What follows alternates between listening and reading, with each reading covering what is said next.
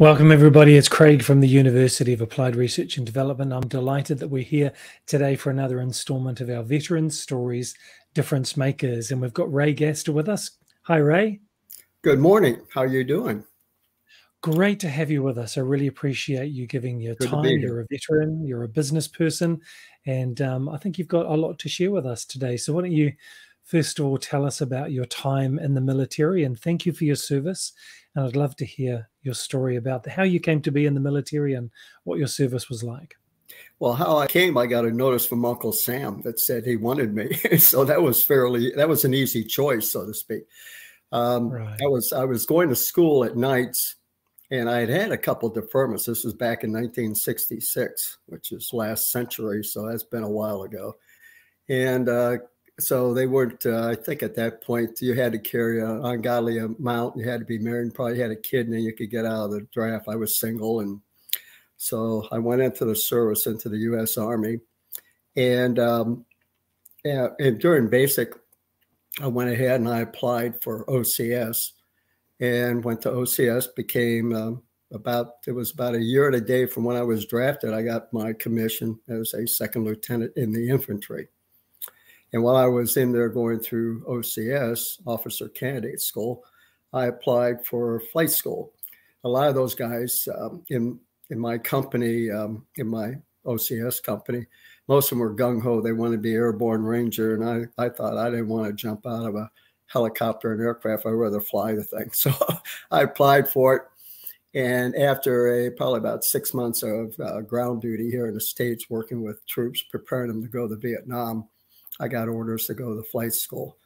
And that was my first trip to Texas. And it's a great state, I want to tell you that. I really enjoyed it. We were out at Mineral Wells and went through flight school in the first phase. And then the second phase brought me over to Hunter Army Airfield here in Savannah, Georgia. That's how I got established here in Savannah.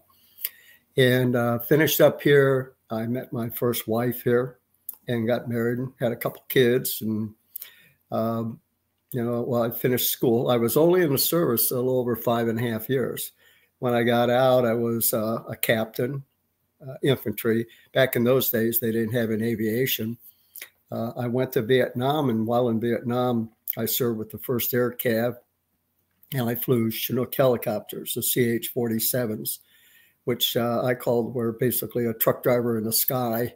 We were hauling what we call ash and trash, going on out and supporting all the fire bases out in the remote areas. We were their lifeline because there weren't any roads or anything. So flew a lot of hours, earned 32 air medals for the hours that I flew and missions that I took and everything. So it was a good accomplishment. And come back home, I was, as I say, I came home whole and healthy, and I was happy about that. And spent a little bit of time in the service, started going to school. I wanted to get my degree and got the degree. And that took me into the forest products industry. My first job after I graduated, which was in 1971, was with Georgia Pacific.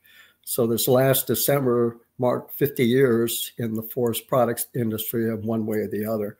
At that time, so that was my beginning into wood products, you might say. And so the flying that you learned in the service, did you carry that on into civilian life? Not really. I think, like a lot of people, you get burned out on that. And I think I felt like when I was in Vietnam, I had that helicopter strapped to my back. There were some months I got over 150 hours, which doesn't sound like much, but when you go into the pre-flight, the post-flight, everything else, you're getting up at 3 or 4 in the morning, going on and out and checking your aircraft with a flashlight and taking off at dawn, and then you're coming back at dusk. And so they were long days, and they were 24/7. Sometimes because of our division, the 1st Air Cav was engaged all the time. There was no resting. So and they put us into the hottest areas that there were, and like I say, I managed to survive it, and I'm very blessed to have come out of it. But I didn't fly afterwards. I think at one point around 2000, year 2000, I started taking flying lessons, but my wife and I decided to buy a home instead. So rather than me going out and buying a small aircraft and doing all that, and punching holes in the clouds, we decided that maybe we'd have build a nice house and big lot and everything. So there went my piggy bank for my aircraft and flying. When you say that you flew into the hottest zones, what does that mean? Well, they were always engaged. You know, there wasn't a matter, I mean, not 24/7 in the sense that every time I went in, there was a firefight. But the CAV was always on the offensive. They were not a defensive. So they would be opening up if there was an area, generally where the Ho Chi Minh Trail came into Vietnam, they would go and build a fire base right in the middle of the thing. And so it's sort of like, hey, you guys are going to have to go around us because you're not coming through us. So you'd be flying in the equipment to clear the area. You'd be flying in the howitzers, flying in the ammunition, all the support that you had there so that they could build this fire base, so that they could interdict the North Vietnamese. And because basically we weren't fighting Viet Cong. It was all NVA regulars and just pouring into South Vietnam. And so the thing was we were going to stop them. And wherever they were coming in, we were going to stop them. Initially, we were up there in I Corps, which is up by the DMZ. And probably the last 8 or 9 months of my service over there, we were in War Zone D, which is north of Saigon, covering that area along there. In fact, after I came back, about 6 months later is when the CAV went in, made the incursion in Cambodia to clean out all the stuff that was across the border, because we knew it was all there. But once again, we were fighting. Well, the rules were we didn't cross the border until I think finally it was President Nixon decided to go in there and clean it out a little bit. So when you transitioned from the military life into civilian life, what sort of support or things made the difference for you to help that to happen? Well, I was fortunate probably versus a lot of the younger, personnel at that time. You know, the average age, I think, in Vietnam was 19 or under. When I was drafted, I was 23 years old. So I'd already been working in the civilian world, mainly in an office, marketing, or sales area for 6 years, maybe 7 years, right, on and off, and trying to get my degree at night, going to school and all the rest of that. I couldn't afford to go full time, or they didn't have the scholarships like they have nowadays. You either had the money or you work someplace. And where I was originally from the Cleveland, Ohio area, and a lot of companies up there, they had a co-op. There were several colleges that were co-op. They were 5 years, and they would pay for your education while you worked for them. So that was a pretty good deal. I had worked for 2 companies that did that. And so it got me going. And I have a BA in business administration, management, marketing, which I had. That's what I finished up with here in Savannah.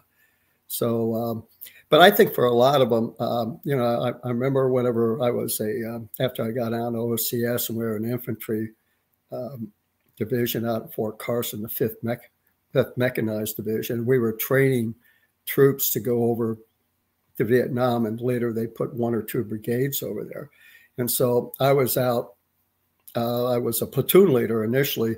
We got a captain or a new commanding officer, and he made me XO because I like being out playing in the field and camping out, come in on Monday, everybody saddles up, we were mechanized, and then we go out on maneuvers and live. Then we were training, I forget what they called that, but anyhow, we were preparing the troops to go to Vietnam. So we started with the squad, then it was the platoon, then it was the company, and these were live fire exercises.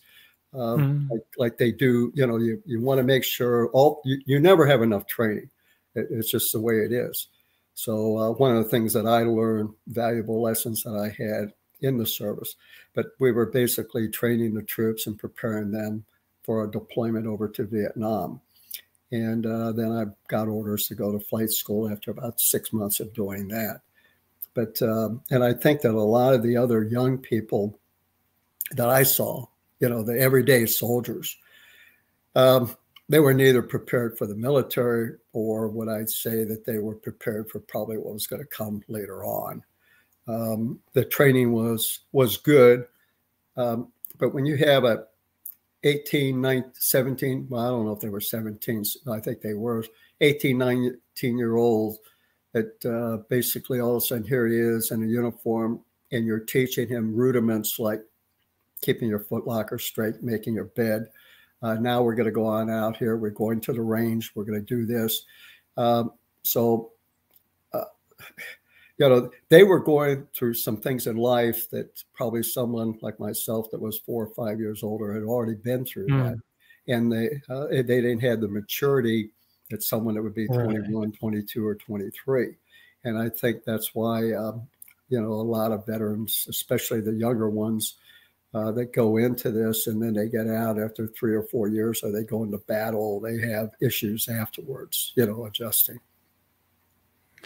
It sounds like you didn't have many of the challenges that others talk about when you transitioned into civilian life. Were there any persistent issues for yourself? You mean like was that right? PTSD? PTSD. I guess it is. PST. Yeah. I get it backwards. Not really. I think the only thing is when I first came back from Vietnam. A dog would knock over trash cans and it sounded like incoming rounds hitting the runway, because we had a metal runway or something like that. And you wake up a cold sweat or something. And that, there were some flashes like that. But after that, I think most people that know me would say Ray Gaster is a driven person. I knew what I wanted to do. I wanted to, while I was stationed here in Savannah at Hunter Army Airfield, I had a slot there with the Public Information Office, and then also was keeping up my flight time. And that's because I worked in marketing before, and I worked for a newspaper at one time, selling news, ads and such. So I got into the PIO and writing a little bit, and I started night school. So my main focus was, I haven't got time to screw around with anything, except I determined when I was going to get out, and then I was going to finish up full time, get my degree, and then I'm going to get into the job market. That's what my whole focus was on that. In Vietnam, I left that pretty much behind. You talk with other people, you compare war stories, but beyond that, it happened to be a stage in my life, and sort of like, hey, I got a lot of years in front of me. I can't relive the past. I'm a forward, future-looking guy, and that's what I tried to focus in on. You seem to have a very clear purpose, direction, goal-focused, quite resilient. And do you think that having that type of personality enables you to make that transition into civilian life and move on and rebuild or redirect? Does it make it much easier, considering some of the things that people experience and those people that you were with experienced during their service? Well, it's not easy, first of all. I think it comes down to your focus. And, bad things happen to good people all the time. And you just can't. And I've learned, in fact, I was probably harsh on things many. Now, over the years, I've learned that you've got to get on with your life. And once again, after it happens, sometimes there are things that you can do to correct it, but you have bad experiences. And I would say in Nam, they were experiences. As I said, I came back whole and in one piece. And to me, that was the most valuable thing that I got out of Vietnam. The experiences, you focused in on what you had to do more than what happened. Then afterwards, you might say you could do the after action report, or maybe after you come back after 12 months over there, you can start thinking about it and say, my God, I can't believe, some of the stuff that I went through, and we survived it. So, but once again, I keep history as history and try and learn my lessons from that. But I want to focus in on what do I need to be doing now? What's coming up tomorrow? What's next week? And what's that? Because we live for the future, and that's really where everything gets done, going forward. So you're in a different industry than flying, obviously being in lumber and forestry. Are there skills that you learned in the military during your time that helped you in the industry that you're in now? Absolutely. I can look back. I can take just the basic, being a junior officer and working with troops. The first thing is you've got to look after your men and your people. And I will look after my men and women that work for me. I mean, it's not that we're family. We're a company, we're employing them. But their daily task and what happens in their lives, when you hire them, you get all that other stuff comes with them, whether it's in the job description or not. So you got to have concern for them. And then, of course, you want to put them in a position where they can succeed. And so that's probably one of the biggest lessons that I learned in the service was the value of your people and doing everything you can to work with them. I know we have a reunion, our company does. And I remember the first time I went there, and this was mixed. It wasn't just the aviators, the warrants and the commissioned officers. There were a lot of door gunners and crew chief and everything else. It wasn't that many, I think less than 20 or 25 men, and now it's dwindled down to probably half of that. But in the discussions, I wasn't sure, about these. So we got into stuff. And of course,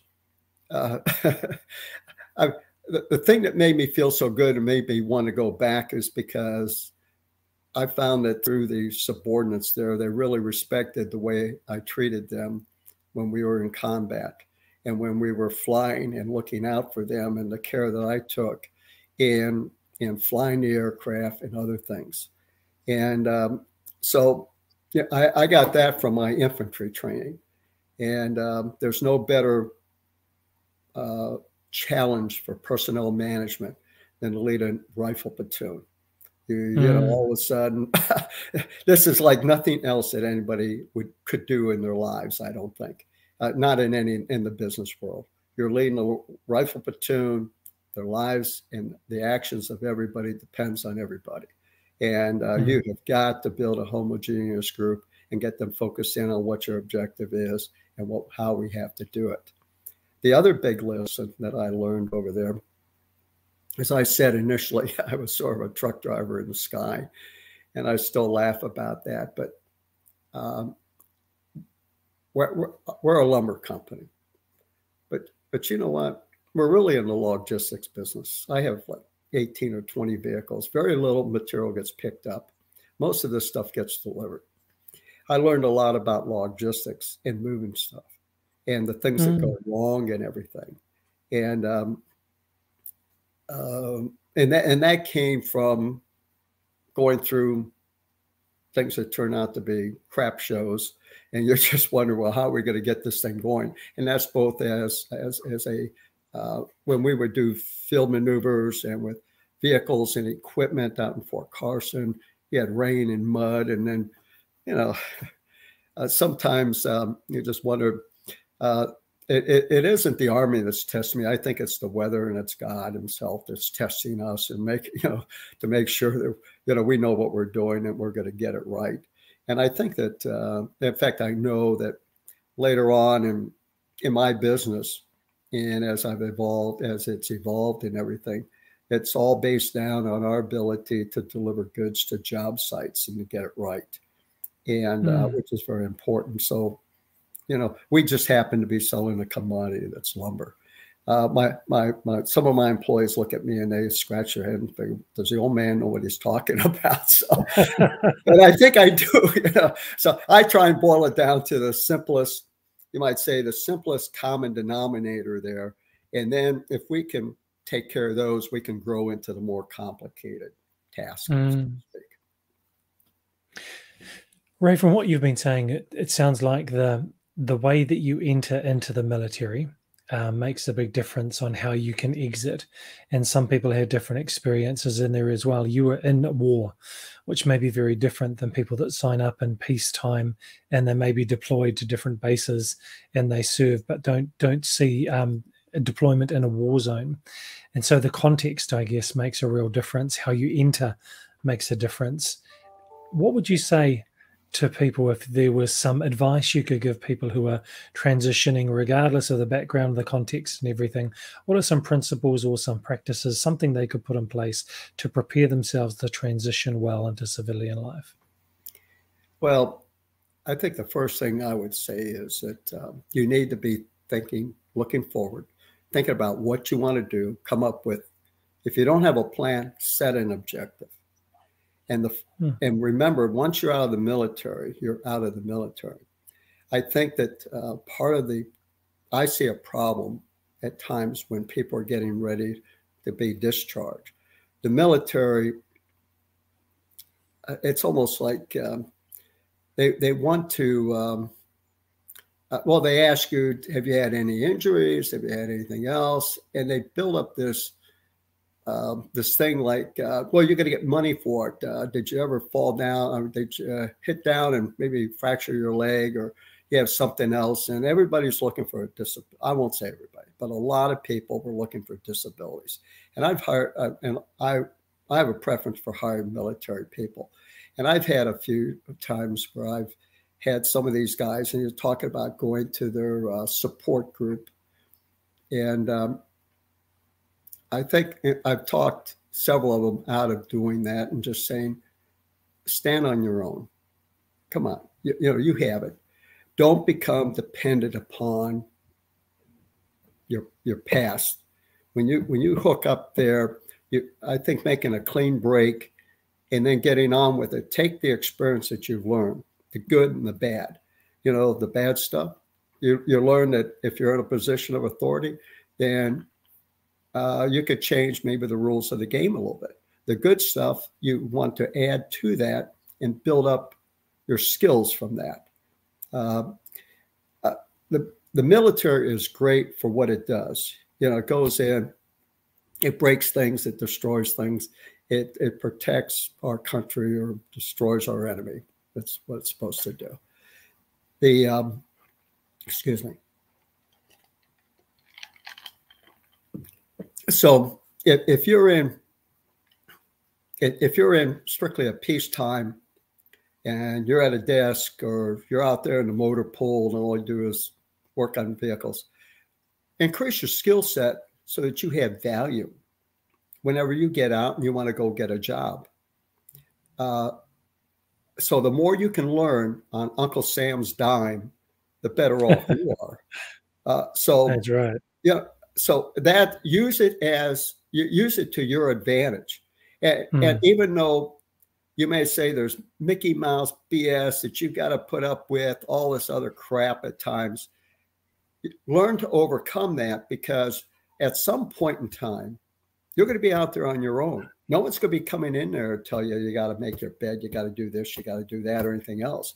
So develop your own skill set so you're ahead of the game. And I think that I've seen some of, right now you have a lot of people getting on out and say, well, what's my skill set? Well, one of the reasons, in fact, I've had other business people ask me, well, why should I hire somebody in the military? I said, well, first of all, they've done something for 2 to 3 years, probably 3 years or more, consistently. They've worked for a company. So they've had some stability. The next thing is they know how to get dressed every day, brush their teeth, get themselves cleaned up, and do things. So they've been in a repetitive thing, and probably so when you ask them to come to work, now we have shirts to wear, like in our company, it has our name on it. I don't want to see, I don't want to see the Atlanta Braves or the Atlanta Falcons or Jacksonville Jaguars shirts on any of my employees when they're on the clock. They understand that, we're the brand. And I use the example when we have an introduction meeting. I said, if you saw someone getting out of a truck wearing a brown shirt and slacks, what company they work for? They say, oh, UPS. So I say, well, yeah.